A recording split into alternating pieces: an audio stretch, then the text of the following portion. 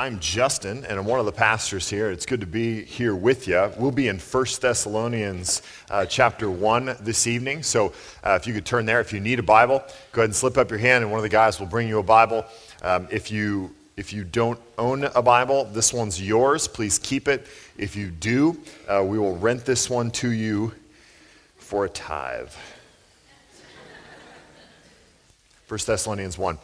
We tend to go through books of the Bible. That's what we like to do. We unfortunately have not done that in a little while, at least not since the spring. So it's good to be back in a book. We started last week. We did the first word of 1 Thessalonians. We read Paul, and then kind of bunny trailed from there and looked at who the Apostle Paul was, considering he wrote this book. He wrote half your New Testament, and we thought it might be good to make sure everybody had a basic idea of who he was and why we should listen to him. And so we looked at the Apostle Paul yesterday, so we want to, or last week, so we want to continue on in 1 Thessalonians, do the first 10 verses.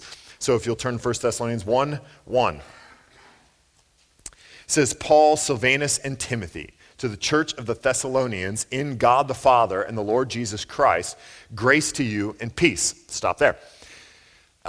Almost every one of Paul's letters is written to a church or the leaders of a church. There are lone exceptions, but most of the books are written to a church or the leaders, pastors of that church. And so 1st, 2nd Timothy, and Titus would be written to pastors of churches, but Galatians, Ephesians, Philippians, Colossians, 1st and 2nd Thessalonians are all written to churches. So the idea is that Paul's writing to the church in Ephesus, the church in Galatia, in this case, the church in Thessalonica. And Paul's pattern was to go into a new city, to preach the gospel first in the synagogues, and then depending on the response, he would eventually move out of the synagogues into the public places to interact with non-Jewish people and preach the gospel, and there would be fruit. People would inevitably get saved.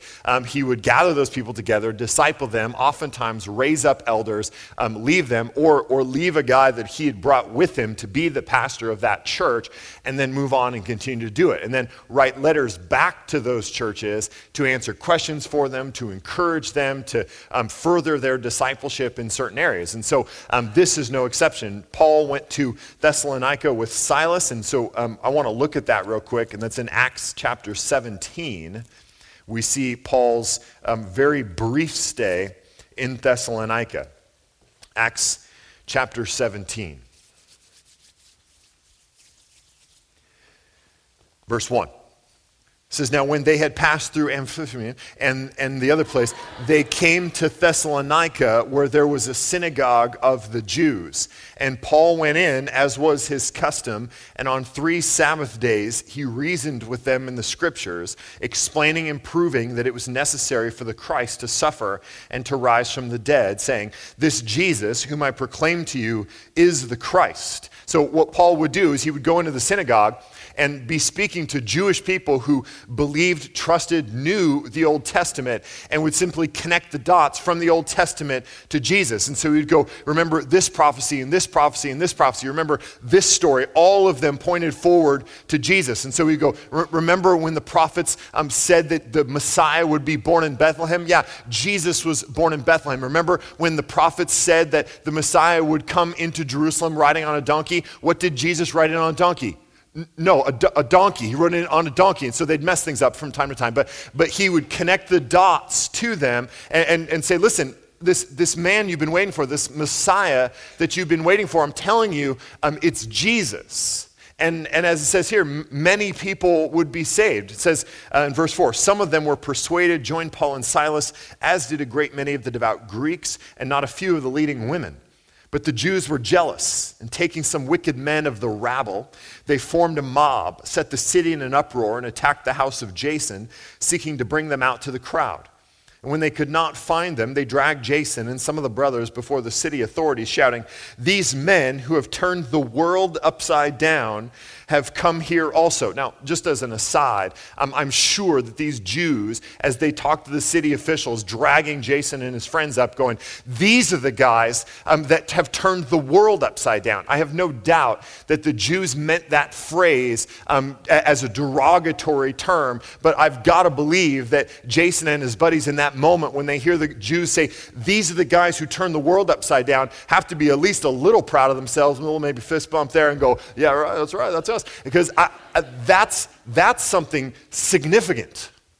And probably far more than most of us can say or could ever dream of having said about us.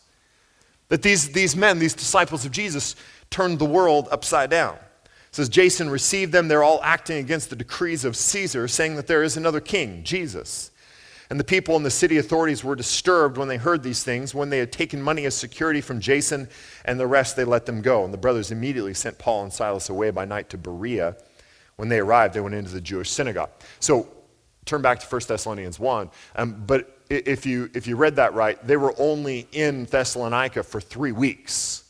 One of the shorter stays. It says he only preached on 3 Sabbaths before the uproar and they got run out of town. So he was only there for 3 weeks. Not enough time at all to raise up, really disciple those people, raise up elders. And so he sent leaders back, sent Timothy in particular back to Thessalonica to check on this church. And most of what we read here in 1 Thessalonians is a response to Timothy's report. So what would happen is either word would get back through letters to Paul, or he would send one of his guys who would then come back and go, okay, here's what's going on in this church. And so most of the letters that we see Paul writing are in response to specific issues or specific questions that were going on in that church. And so we can tell a lot about a church and the health of that church simply by reading Paul's letters to them, kind of going, okay, how deep are their issues? How jacked up are they? The Thessalonians are really, really good.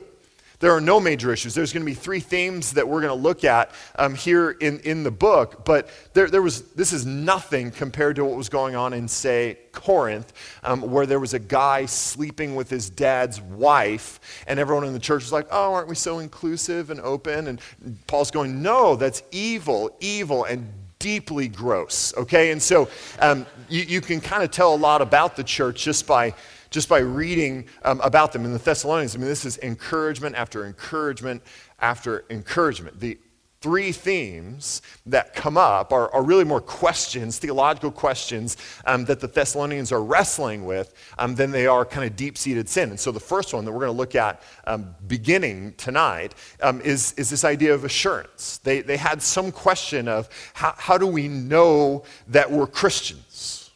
Okay, how can we be sure that we just didn't have some kind of crazy experience and we've just replaced one old Jewish religious system with this new kind of Jesus religious system? How do we know that there's something significant has happened and that there's change? The second thing is eschatologically. They have a question about the end times. And so we'll finish all of chapter 5, the end of chapter 4 and chapter 5 are all about end times. When's this going to happen? How's this going to happen? What are we looking forward to? And we're going to be looking at that as our Advent little mini-series as 1 Thessalonians is going to take us through the end of the year. And then in the middle, they're asking a question of kind of the tension between those 2 things. Okay, we've become Christian, and that means something for now. But we also know that a huge part of being Christian is looking forward to the coming of Christ. And so they had questions about how do we live, and the tension of we need to care to some degree about now, but we also need to be looking forward, and how do we navigate that? So we'll be teaching on those things as the series develops. So verse 2.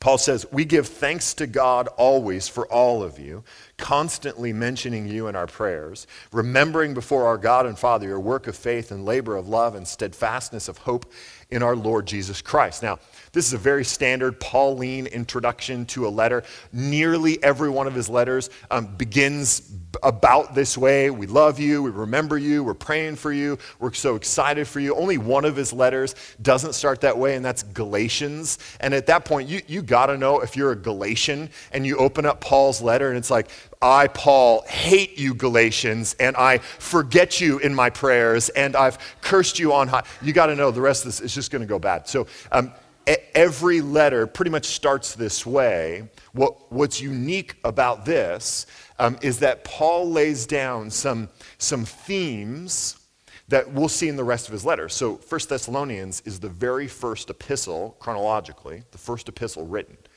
So what's interesting is as we read other epistles and we see his theology develop over time, some of these themes that are so well developed in later books are really clear even in the very first letter. Okay, and we're going to see some of those tonight. So in this first section, verses 2 and 3, he says something that I want to point out that will kind of set the tone for us, not only for tonight, but for the series. Verse 3 again. Remembering before our God and Father your work of faith, labor of love, steadfastness of hope in our Lord Jesus Christ. If you can say Paul has spiritual values or kind of three main ideas that he carries throughout almost all of his books, these are them: faith, hope, and love. I mean, these are ideas and values that come up over and over and over in his letters. And here we go in the third verse of his first letter. Already he's laying that down, going, what I thank God for and what I remember and what I care about and what your reputation is that you've nailed this faith and love and hope. If you're familiar with the best and worst wedding verse of all time, it's 1 Corinthians 13, all about love, and love is this and love is that. And just an FYI, Paul is basically giving a scathing review to the Corinthian church, calling them hypocrites and telling them what love actually is and how terrible at it they are. So happy wedding, right? So at the end of that first section, verse 13 of 1 Corinthians 13, he says, now these three remain: faith, hope, and love. And the greatest of these is love. And so these ideas could be said are Paul's kind of spiritual values, if you can just boil it down to kind of this triad of words that come up over and over and over. Now, what's interesting about that to me is, as I reflected on this passage, is I think you can make an argument that faith, hope, and love are also the spiritual values of our culture. Okay. Now, I think that our culture and Paul would disagree on the explanation of them. In fact, I'm going to make that argument as we get into the text. But I think that faith, hope, and love are, in kind of a general sense, the values, spiritual values of our culture. So you always hear about people being a person of faith. Right? This seems to be the politically correct way to describe someone who believes in something, right? That is religious, that is a Christian or a Muslim or Hindu or whatever the case may be, whatever the belief is, they are a person of faith. And so we can talk very politically correctly about people of faith if we use that phrase, because it's generic enough and vague enough that it's a generally accepted term. But what's interesting to me about how our culture uses this word faith and how Paul uses this word faith is there's two things that seem to be kind of inhibitors in our cultural use of the word faith. One is when that faith becomes too specific, it becomes problematic in our culture. So it's okay to be a person of faith as long as it's not defined much beyond that. As long as it's not there's not a specific object of one's faith. The moment we start to go, no, I do have faith, but it's a very specific, I have faith in Jesus, or I have this faith or this belief very specifically, that's when we get into trouble. It's okay to say, I have faith in the general goodness of humanity, or I have faith in a higher power, but when we go, no, my faith is in Jesus, it gets a little squirrely. Second is when our faith is kind of breaks through a threshold of amount. So when we have just kind of a generic little bit of faith, and we go, oh yeah, I believe in the generic goodness of humanity, or I believe in a higher power. But when it passes a certain threshold to, no, I really believe this stuff, we move past person of faith into radical or fanatic, and then we're dangerous. Okay, so the way our culture, I think, uses this idea, this value of faith is as long as it stays very generic and pretty low-key and isn't really moving you in any specific direction to have convictions on any specific thing. That doesn't seem to be the way Paul's using this, and here's how I know it. He has action words in front of all of these values, saying not just faith, not just celebrating their faith, but the work of their faith. That their faith is significant enough to them, it's specific enough, and there's enough of it to actually drive them to do something as a result of it. Right, so they don't have the ability to just go, hey, I'm kind of a person of faith, I believe in some things. No, they're going, I believe in these things, and I believe in them strongly. I actually trust Jesus, and that trust of Jesus is going to make me do certain things. I'm not going to trust in myself, I'm not going to trust in the things I see around me as much as I trust in Jesus. So trusting in Jesus trumps all of what you would call just common wisdom or rational thought. Like if Jesus trumps those things, if Jesus disagrees with those things, Jesus wins. And so that's going to move me to live in certain ways. And so it's not the faith per se that Paul celebrates, but it's the work of their faith. It's the fact that their faith is specific enough and there is enough of it to mandate movement and action. He goes, that's what I love about you. That you have a faith that moves you. You have a faith that's connected to certain behaviors that don't make any sense if you didn't have that faith. Okay, so that's one. Number two is, he says that there is a love, but not just any love, not just how perhaps our culture would use the word love as more of an idea of acceptance, of maybe we'll say ambivalent feelings towards people, groups of people, ideas, actions, that's just kind of generally accepting, and we just want to love people. We hear this all the time, that we should love one another and care for one another, and that we should have love for all people. Great. Paul is excited about the Thessalonians because they have a type of love that it's actually a laborious love.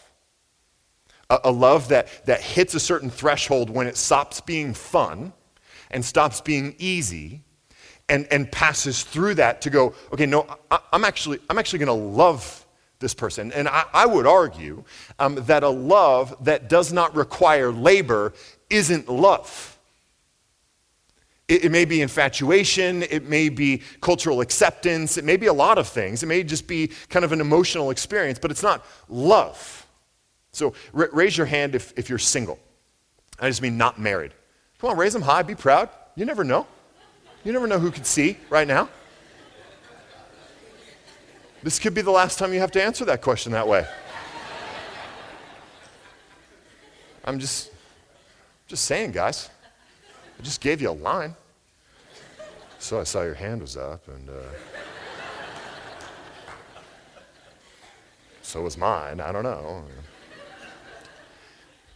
Everybody that didn't raise their hand knows the labor of love.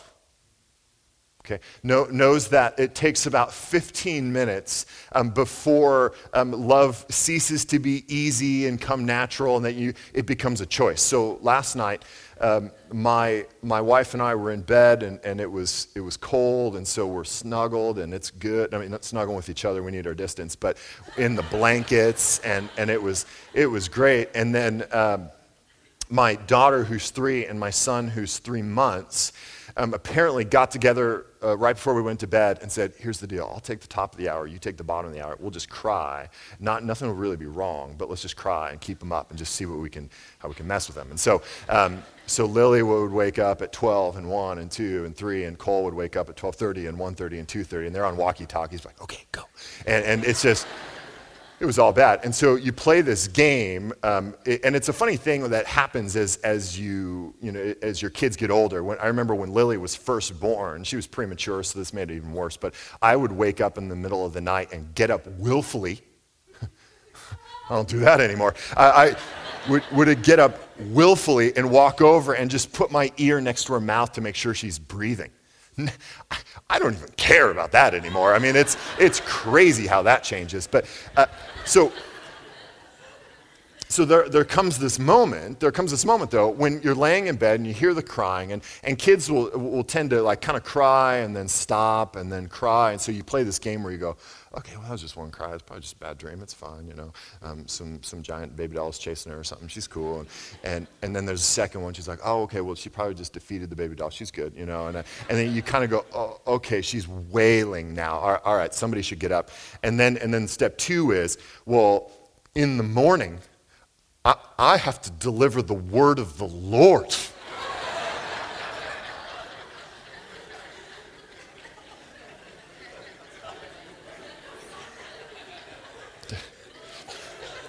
And I'm sure Emily has some things to do too, but and so you kind of roll over, because for 30 minutes now you've both been pretending you're asleep, and so you roll over, and I'm looking at her like, word of the Lord, and she looks at me like, I don't care, and so you get up and you do it, and there's a labor, there's a moment of choice. You're going to choose to love your children. You're going to choose to love your wife. You have to, or you bail.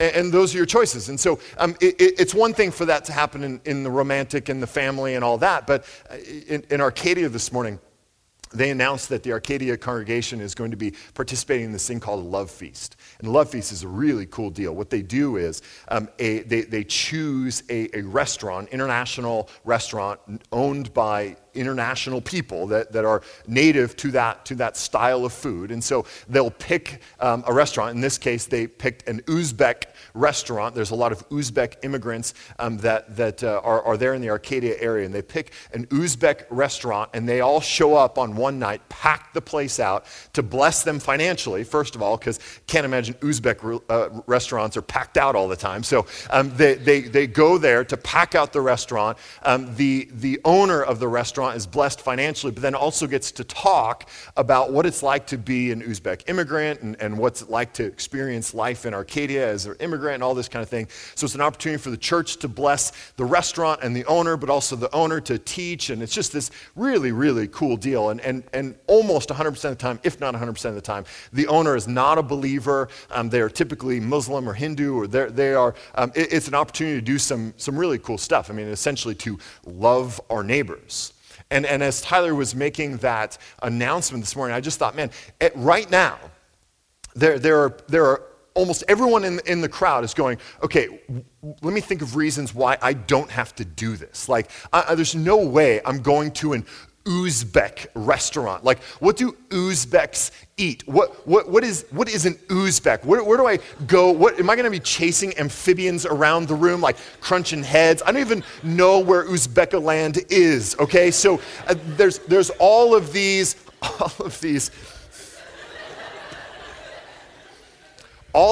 reasons why I don't have to labor to love my neighbor. Okay, and so we come up with all these things all the time. So what Paul's saying is here is, I'm not super excited about your emotional response. I'm not super excited about how accepting and generally ambivalent you are towards all races and cultures and identities. He goes, I love that you labor in love. In your relationships with one another, with your neighbors, with your community, you get to the point where love is hard and you do the hard work. You labor in love. And lastly, he goes, and you have this steadfastness of hope that I just love it. And you know why their hope was steadfast? Because they didn't put their hope in their political hopes and dreams. Their hope was, I mean, if you want to talk about cultural values, right? I mean, our entire presidential campaign was built on this word, that things can change, that there's hope for the future, that things can get better. And so for these Thessalonians, their hope was not in the fact that their political leader was in power or not in power. It wasn't in the fact that they had their 401k was producing really well. It wasn't in the fact that their relationships were good and their family was good and their kids were growing up and getting into the right schools and all that. It says right here, their steadfastness of hope in our Lord Jesus Christ. Because they decided to invest their future, invest their hope in the one thing that never changes. Finances do this. Presidential candidates do this. Family does this. Relationships do this. Work does this. Jesus never changes. His work's already been done. It's finished. It's complete. And because of the fact that they knew where to place their hope would be steadfast, because what they are hoping in, who they've entrusted their future to, doesn't change and is all powerful. And so Paul goes, when I pray for you, I remember the work of your faith. I remember the labor of your love. I remember the steadfastness of your hope. And that's what I get excited about. So here's the uniqueness of a passage like this one, a unique challenge for me. Typically, when Paul breaks down an idea in his epistles, he says, here's the problem. You're not loving the poor. Here's why you're not loving the poor. It's because you're selfish. It's because you have an idol of security and safety, and you wouldn't want to give away money because then that would undercut your safety and security. And he goes, here's how you fix it. You're in some way disbelieving or misbelieving the gospel. And if you would just believe that God will take care of you, that God will provide for you, and that God has called us to care for the poor, you wouldn't have this caring for the poor problem. And so it's easy to know when to drop the hammer, right, as the preacher, because it's when Paul drops the hammer. And so in a passage like this, there is no hammer, and I like hammers, okay? And so you have to go through this passage, and there's no problem. It's, gosh, you guys are great, you do this well, and you do this well, and you do this well, and I'm so excited about that, and excited about that. And so there's no hammer to be had. So here's how I think we approach this passage, like a mirror. We hold this passage up to us, as Paul describes what is an idyllic vision of Christian community, what community really looks like when we live out kingdom values of faith that provides work, love to the point of labor, and steadfastness of hope. When those three values truly permeate a community, this is what it looks like. So I want us to read these next 6 or 7 verses, and I want us to allow them to reflect onto our lives and see ourselves, not only as individuals, but as a community, see ourselves in light of what Paul is so excited about in the Thessalonians. I keep wanting to call them the first Thessalonians. They're the only Thessalonians. So, here we go. Verse 4. For we know, brothers loved by God, that he has chosen you because. Now, let's stop there. This is the first of our theological issues that the Thessalonians are dealing with. The question of how do we know that we are saved? How do we know that God has set us apart for salvation? And Paul, at least, has no doubts. Paul is going, I know that y'all are saved. I was there. I saw it. I experienced it. Here's how I know. He goes, we know, brothers loved by God, that you have been chosen because, and there's going to be 2 pieces of this, an internal piece and an external piece. He goes, because our gospel came to you not only in word, but also in power and in the Holy Spirit and with full conviction. He goes, listen, when I walked into that synagogue and I started breaking it down and going, okay, Old Testament, Jesus, prophets, Jesus, the law, Jesus, and something in some moment clicked for you intellectually. There was some moment when you went, oh man, I've never seen that before. I've always been wondering who those prophecies spoke of. And when I told you it was Jesus, it clicked. He doesn't say that understanding the gospel intellectually is bad. He goes, it didn't stop there. Right? There has to be that moment for every Christian when the gospel clicks for us. We go, okay, I've always experienced the fall, and I've always wondered why things are so jacked up and people are so self-serving, and I've always wondered why things tend to degrade. But until I heard the story, until I understood it in these terms, it never clicked for me. Okay. Until I had it unpacked for me, that my kind of vague polytheism doesn't make any real sense. I just was kind of going down that path unthinkingly, perhaps. And in this moment, it went click, maybe because of a message, maybe because of a book, maybe because of a conversation. It just clicked. And the gospel made sense. But he goes, for you guys, it didn't stop there. And here's what I'll say just very briefly on that. I think for many of us, it stopped there.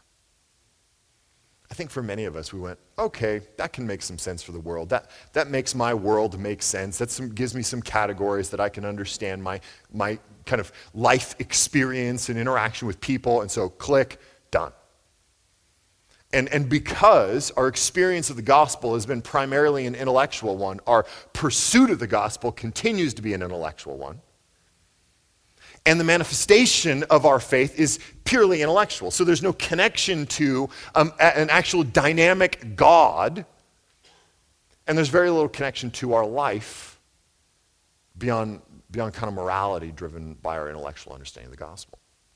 So he goes, for you guys, it went beyond that. I saw it. Because the gospel came to you not only in word, but also in power and in the Holy Spirit. I saw that moment where not only did it click for you mentally, but you were overwhelmed by the transcendent. You were overwhelmed.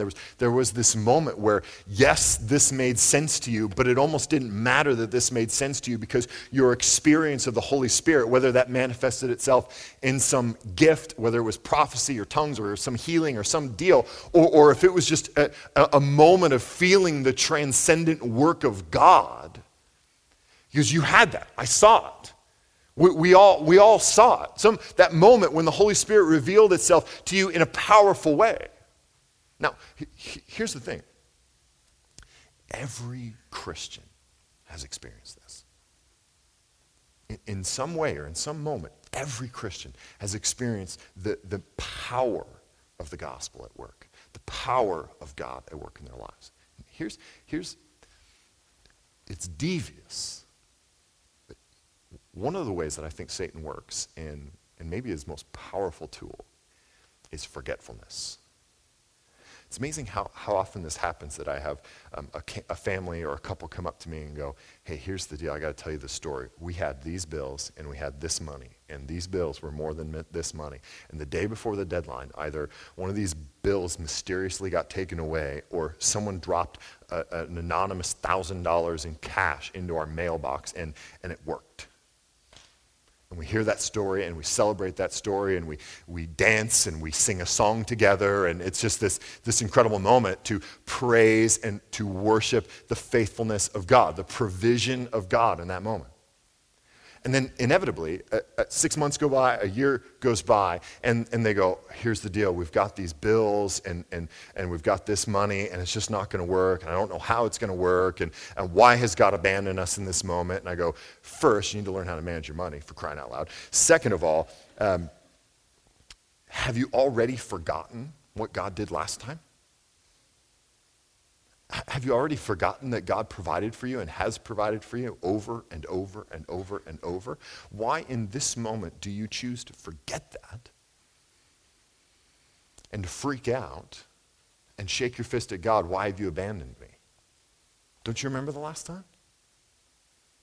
And this happens to us over and over and over, that God provides for us, that God protects us, that God works in us, that God opens our eyes, that you come to me and go, oh my gosh, my friend, my coworker asked me this question, and I don't know the answer to the question, and I'm starting to wonder if this Christianity thing is true, and it shakes your faith to the core. And then we sit down and we spend a couple hours or maybe a couple weeks and we break it down and we learn and teach, and you go, oh my gosh, there is an answer to that. And you go back to your coworker and you go, hey, I'm sorry I didn't know the answer, but I looked it up, I talked to my pastor, and here's the answer. And they're like, wow, that's a great answer. I love Jesus too now. And you remember that moment, and then it happens again. And somebody asks you a question that you don't know the answer to, and you freak out and go, well, Jesus can't be real because I don't know that answer. You go, well, there's a lot of things you don't know. Remember what happened last time? We just read the Bible and studied it and looked it up and figured it out, and there was an answer. There's always an answer. And yet, every single time, we forget what God has done for us the last time. Paul's going, I saw the work of the Holy Spirit. I saw the gospel come to you in power. I saw that moment. How can you forget that? Don't forget that. I have this moment in my life, and it feels like a weird story, but when I was 17 or 18 years old, I was in my room. It was at night, and I was kind of tossing and turning, couldn't really sleep, and I had my eyes closed, and there was a moment, you know, when your eyes closed, but a light comes on, you can see it through your eyelids. Yeah, humans know that experience. It felt like that. It felt like someone was on me with a flashlight, and so I woke up, and I was ready, and it was dark. There was nobody in the room, and in that moment, I was more awake, but not like adrenaline, there's an intruder awake, like awake but at peace. More awake than I've ever been in my entire life. And it was 3 o'clock in the morning, whatever it was, in the middle of the night. And I remember sitting up, and the room was dark, and I remember just sitting up going, wow. I felt the presence of God in a way that I had never up to that point. And I would say have never since. And God has graciously allowed me to never forget that moment, never forget that feeling, and in a way that I cannot explain other than using just biblical language of going, I felt a peace that I couldn't understand. I felt a warmth, I felt a courage. I felt like, if I want to make it like a Christian coffee cup, I felt like God's arms were around me in the most significant way I have ever felt in my life. And I remember that because there have been other periods in my life where I felt very distant from God, and I felt like my faith was only intellectual, and it had been weeks or months since I had felt the presence of God to any degree. I have never, and I hope I will never forget that one evening that God revealed himself to me in a really powerful way. And those are the kind of moments that I think Paul is trying to remind them of, to go, listen, don't forget that when you heard the gospel, there was a moment of transcendence. Not only did it click for you mentally, but something happened here. And he goes, you receive the gospel not only in word, but in power, in the Holy Spirit, and with full conviction. Like you guys all left that synagogue going, hey, I don't understand all of this, and I can't connect all the dots, and it's been 3 weeks, Paul, so there's gaps in my theology, but I know that this contains the truth about the world, that this word points to the God of the universe, that this is the thing that directs me to the source of all truth in life. Because there was not a doubt in anybody's mind in that moment. Y'all walked away going, I don't know that I get all of it, but I get that if I want to know something true, I go here. I go here. Okay, so there was an internal piece. Second part. It says, you know the kind of men we were, what we proved to be among you for your sake. And you became imitators of us and of the Lord. For you received the word in much affliction with the joy of the Holy Spirit, so that you became an example to all the believers in Macedonia and Achaia. So what's really interesting about this, what's fun about it, is we actually know, at least in part, what Paul's referencing here when he says that you received the word in much affliction with the joy of the Holy Spirit, so that you became an example to all the believers. So in 2 Corinthians 8, Paul is talking about generosity, and he says this in 2 Corinthians 8:1. He says, we want you to know, brothers, about the grace of God that has been given among the churches of Macedonia. Guess where Thessalonica is? Macedonia. Good work. For in a severe test of affliction, their abundance of joy and their extreme poverty have overflowed in a wealth of generosity on their part. For they gave according to their means, as I can testify, and beyond their means, of their own free will, begging us earnestly for the favor of taking part in the relief of the saints. And this, not as we expected, but they gave themselves first to the Lord, and then, by the will of God, to us. So he's going, there was this moment. Do you remember this moment, Thessalonians? You remember that moment when your work of faith was very tangible, in that you heard about the poverty going on in Jerusalem, the great need in Jerusalem, and you said, well, we have to be a part of solving that problem. And everyone else looked around at you, Thessalonians, and went, but you're poor. You don't have any money. And you went, we've got something, and in your poverty, it welled up in generosity, and you, the poor people, gave to the other poor people.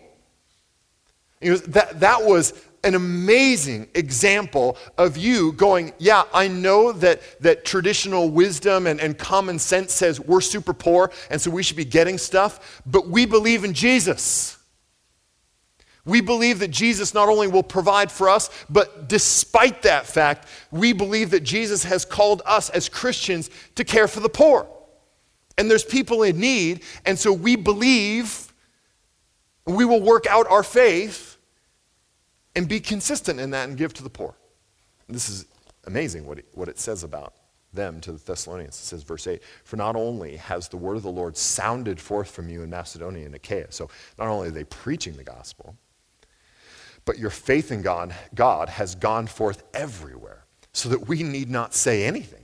For they themselves report concerning us the kind of reception we had among you, and how you turned to God from idols to serve the living and true God, and to wait for his Son from heaven, whom he raised from the dead, Jesus, who delivers us from the wrath to come. So he goes, we go into other cities, and people come up to us and go, did you hear how the Thessalonians received Paul and Silas? And they're going, yeah, I'm Paul. Meet Silas, right? So he's going, yeah, people are telling us about you. We don't even have to say anything, because people come up to us and go, did you hear about the Thessalonians?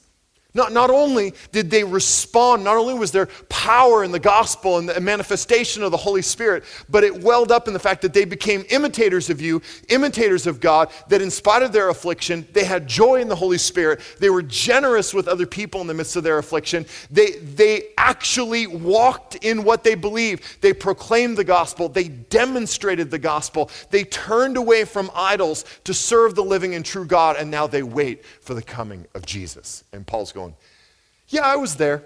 That was really cool. Their reputation has gone out in the region. And Paul sings their praises. Paul goes, this is what it's all about. You have a faith that is specific and overwhelming to the point that it would actually cause you to do something. You have an understanding of love that goes beyond fond feelings and begins to be a labor. And you've placed your hope in the one to come. And that's a hope that produces steadfastness. So here's what we need to do, is hold up this to our face and go, if Paul had spent 3 weeks with us, if Paul had then sent Timothy to come back and spend, I don't know how much time with us, to be a part of our lives as individuals, but also a part of our community, what report would Paul send back? Would he tell of our works-producing faith? Would he tell of the lengths to which we were willing to labor in love?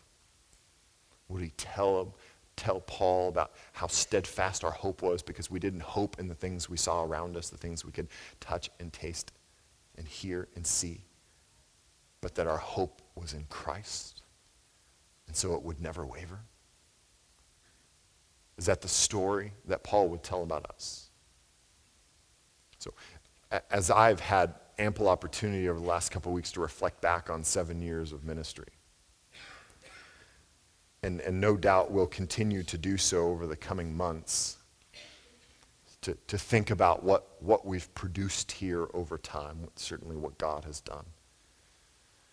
There's so much that I am so proud of and so excited about, but there is a moment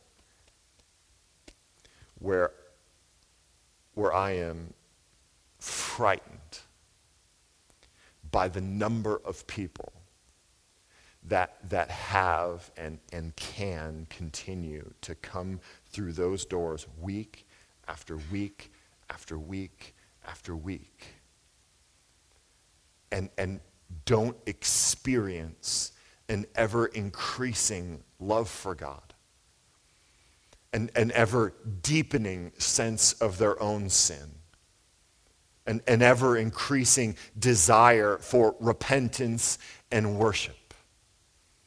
The people who have been coming to church for decades.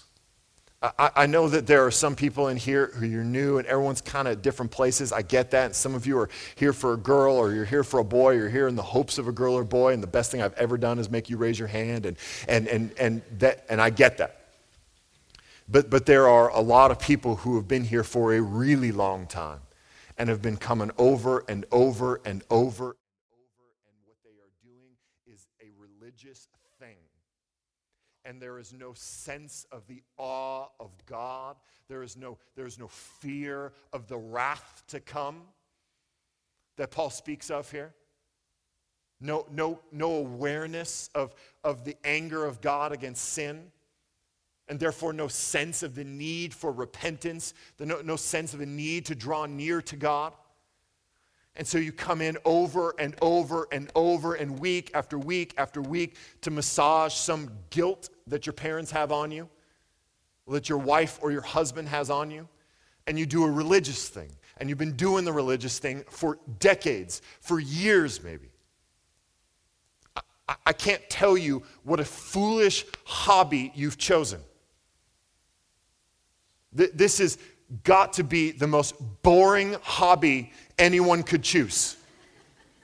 What do you do for fun? I go get yelled at every week. It's great.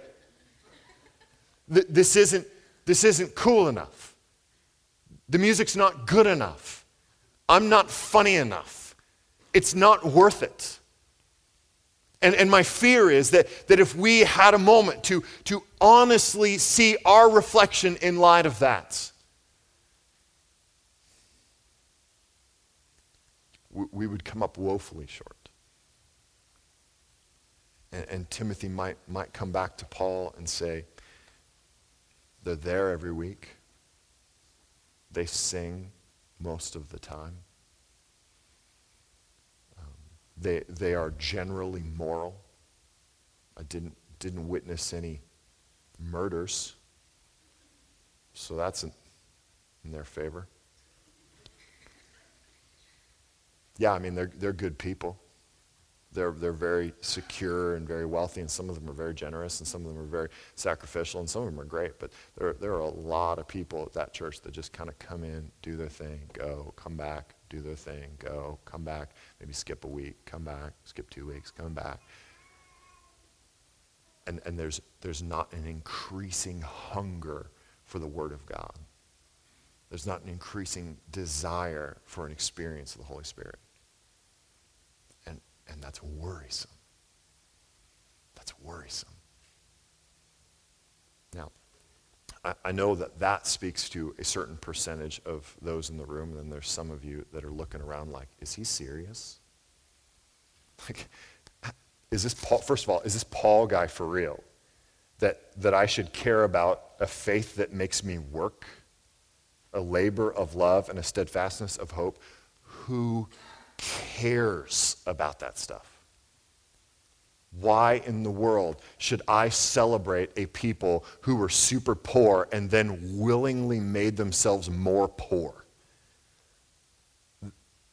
That sounds completely stupid to me. And you're telling me that the kind of the crux of this story is that God sent his son to live a perfect life, to be killed on a cross, and to be raised from dead on the third day, and that's supposed to save my sins? That story sounds insane. And I get that. It is kind of insane. There's no sense in which we should read that and go, yeah, that's normal. That happened once. And it is a crazy story. I read an article this week that said that scientists think they may have found something that goes faster than the speed of light by like 1/60 billionth of a second. But these scientists are freaking out, right? So I read this article, and the heading just said, may have found something faster than the speed of light. And I went, oh, okay. But apparently it's a big deal, and so I kept reading, and the scientists that they interviewed said this literally, if this is true, it could in some ways set physics back decades. Because things that we always just thought were true may not be true anymore. And one scientist said, we don't even want to think about the implications of this. Because we've got to test this and test this and test this and prove it and prove it and prove it like 1,000 times because of what this undoes. There was something called E = mc squared that it messed with, right? I wasn't totally sure. The scientists were literally like, this is such a paradigm changer. that this could have massive implications. And I kind of feel like what Paul's saying here is one of those kinds of things. It's where when we're new to this thing, when we're coming to these ideas for the first time, we got to come to this and go, that doesn't make sense. Those are values that are completely different from my values. Why would this be a model person or a model community? This sounds like a community of failures. This sounds like a community of people who will never be successful, who will never be wealthy, who will never be content, that will never experience the kinds of things that I want to experience. Exactly. I remember sitting down with a young girl who had just found out that she was pregnant, not married, and was very upset about it. And her friend, we had a mutual friend who got us together, and I sat down with her, and I was feeling particularly ornery, and I just went right at it, and I just said, here's the deal. If you try to add Jesus to your life in this moment because you think you need something to help you through this, you're going to miss it completely. Not only will you miss Jesus, but you'll miss out on this situation. It's just going to be all bad. I said, this is not a scenario where you can just add Jesus to your life and to the mix and kind of make it a salad and do that deal. This has got to be Jesus at the center, everything else revolving around it. Or the gospel makes no sense. It produces moralistic people who just kind of want to be like Jesus if Jesus isn't at the middle of it. And I went straight at it and laid it down and said, this is not a behavioral change. This is not a philosophical idea. This is a person at the center of the universe that needs to be at the center of your life, and everything is secondary. Everything revolves around that. And in a moment of Holy Spirit power, she got it.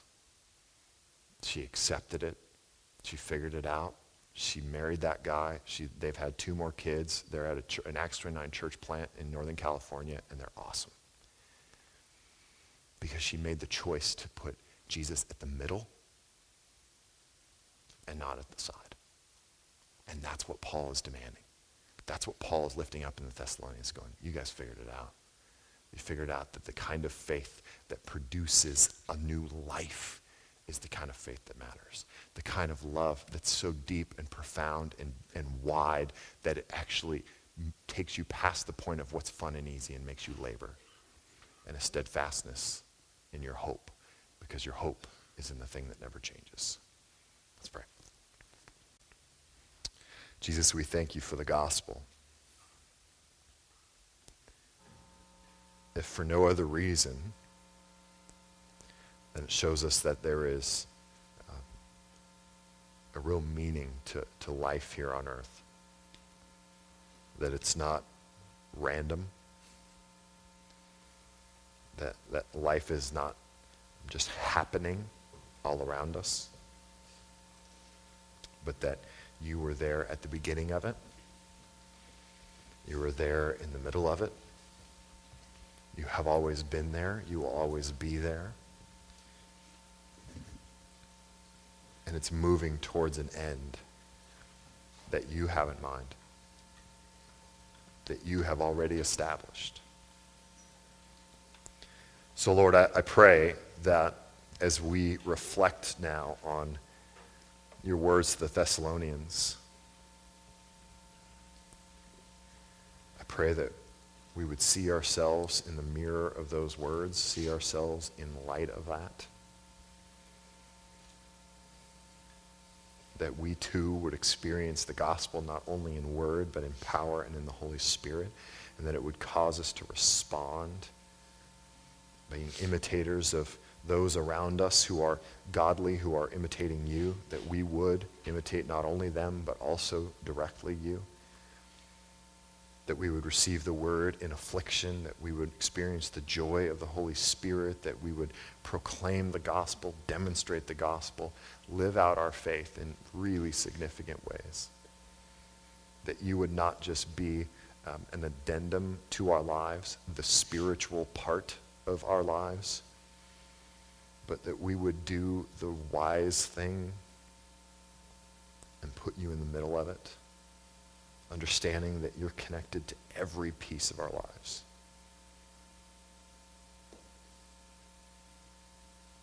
Lord, I pray that you would make yourself unmistakable to us. In Jesus' name, amen.